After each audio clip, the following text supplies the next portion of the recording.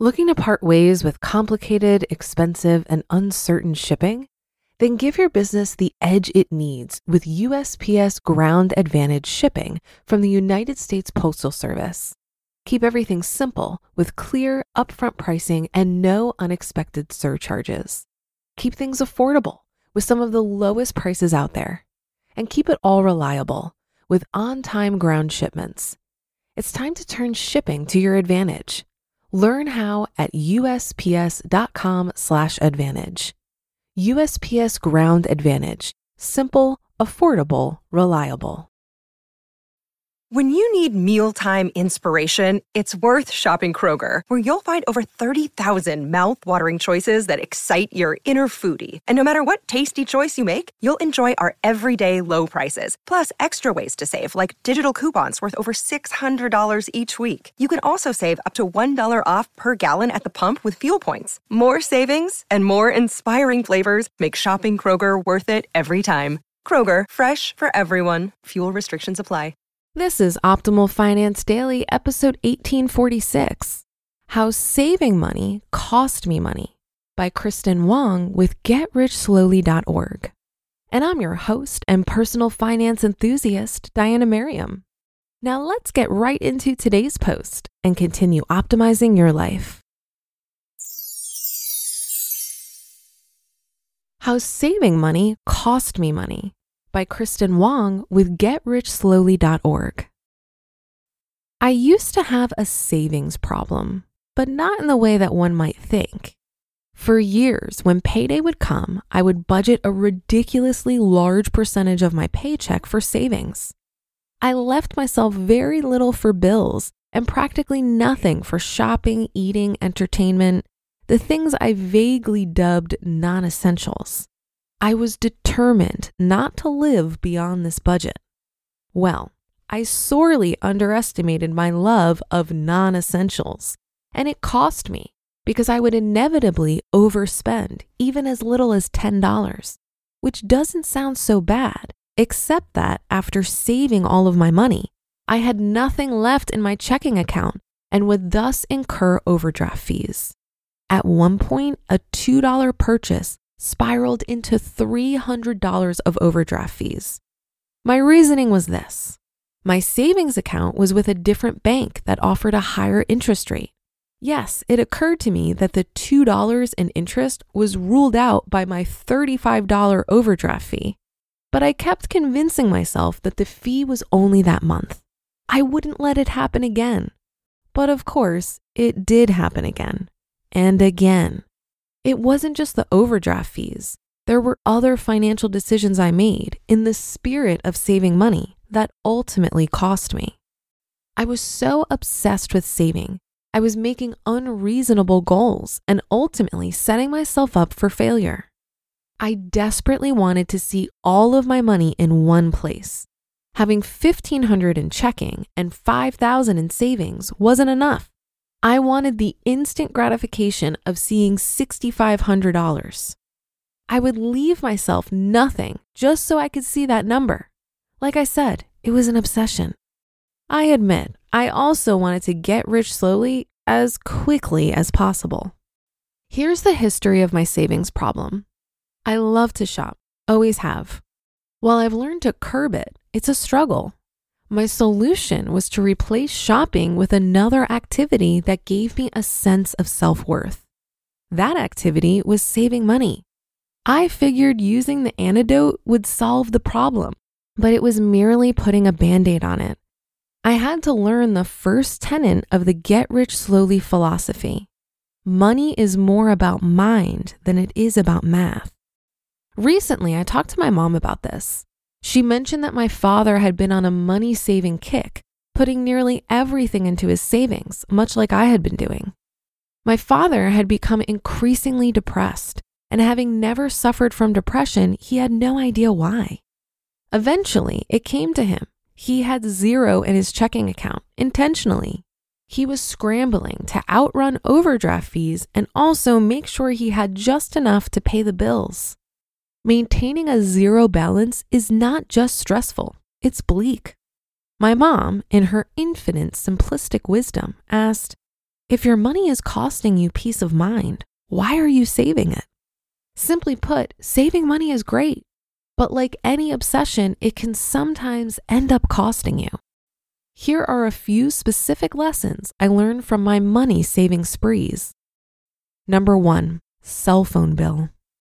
When I was in college and signed up for my first cell phone plan, I had the cheapest, most utilitarian plan possible, something like 100 minutes a month for $19.99.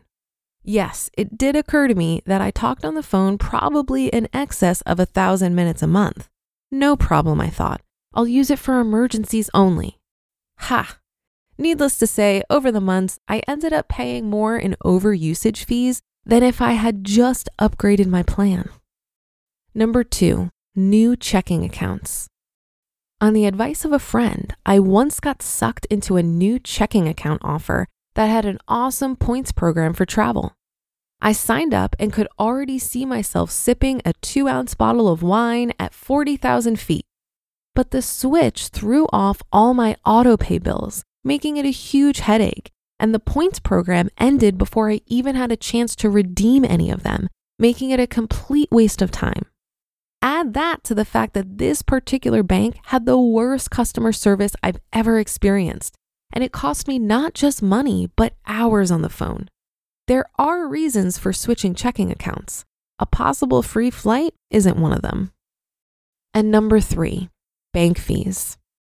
When I went back to my old bank, they did something that was very unlike them. They started charging me a monthly maintenance fee. They told me there was nothing they could do about it, unless I kept $1,500 in my account each month. It's like they were holding my checking account for ransom. But I did have $1,500 in my beloved savings. I hate taking money out of my savings, but it only made logical financial sense to do it. There was no point in having a separate savings if I was spending $12 each month and only making $2 in interest. A no-brainer for most, but for compulsive savers, it's a very conscious decision, and seeing your savings account less $1,500 hurts a little. I'm not suggesting living beyond your means or giving in to overindulgence, but it's also important not to go to the other extreme and save beyond your means. The lesson I learned, it's nice to have the instant gratification of seeing a big number in your savings account, but slow and steady always wins the race.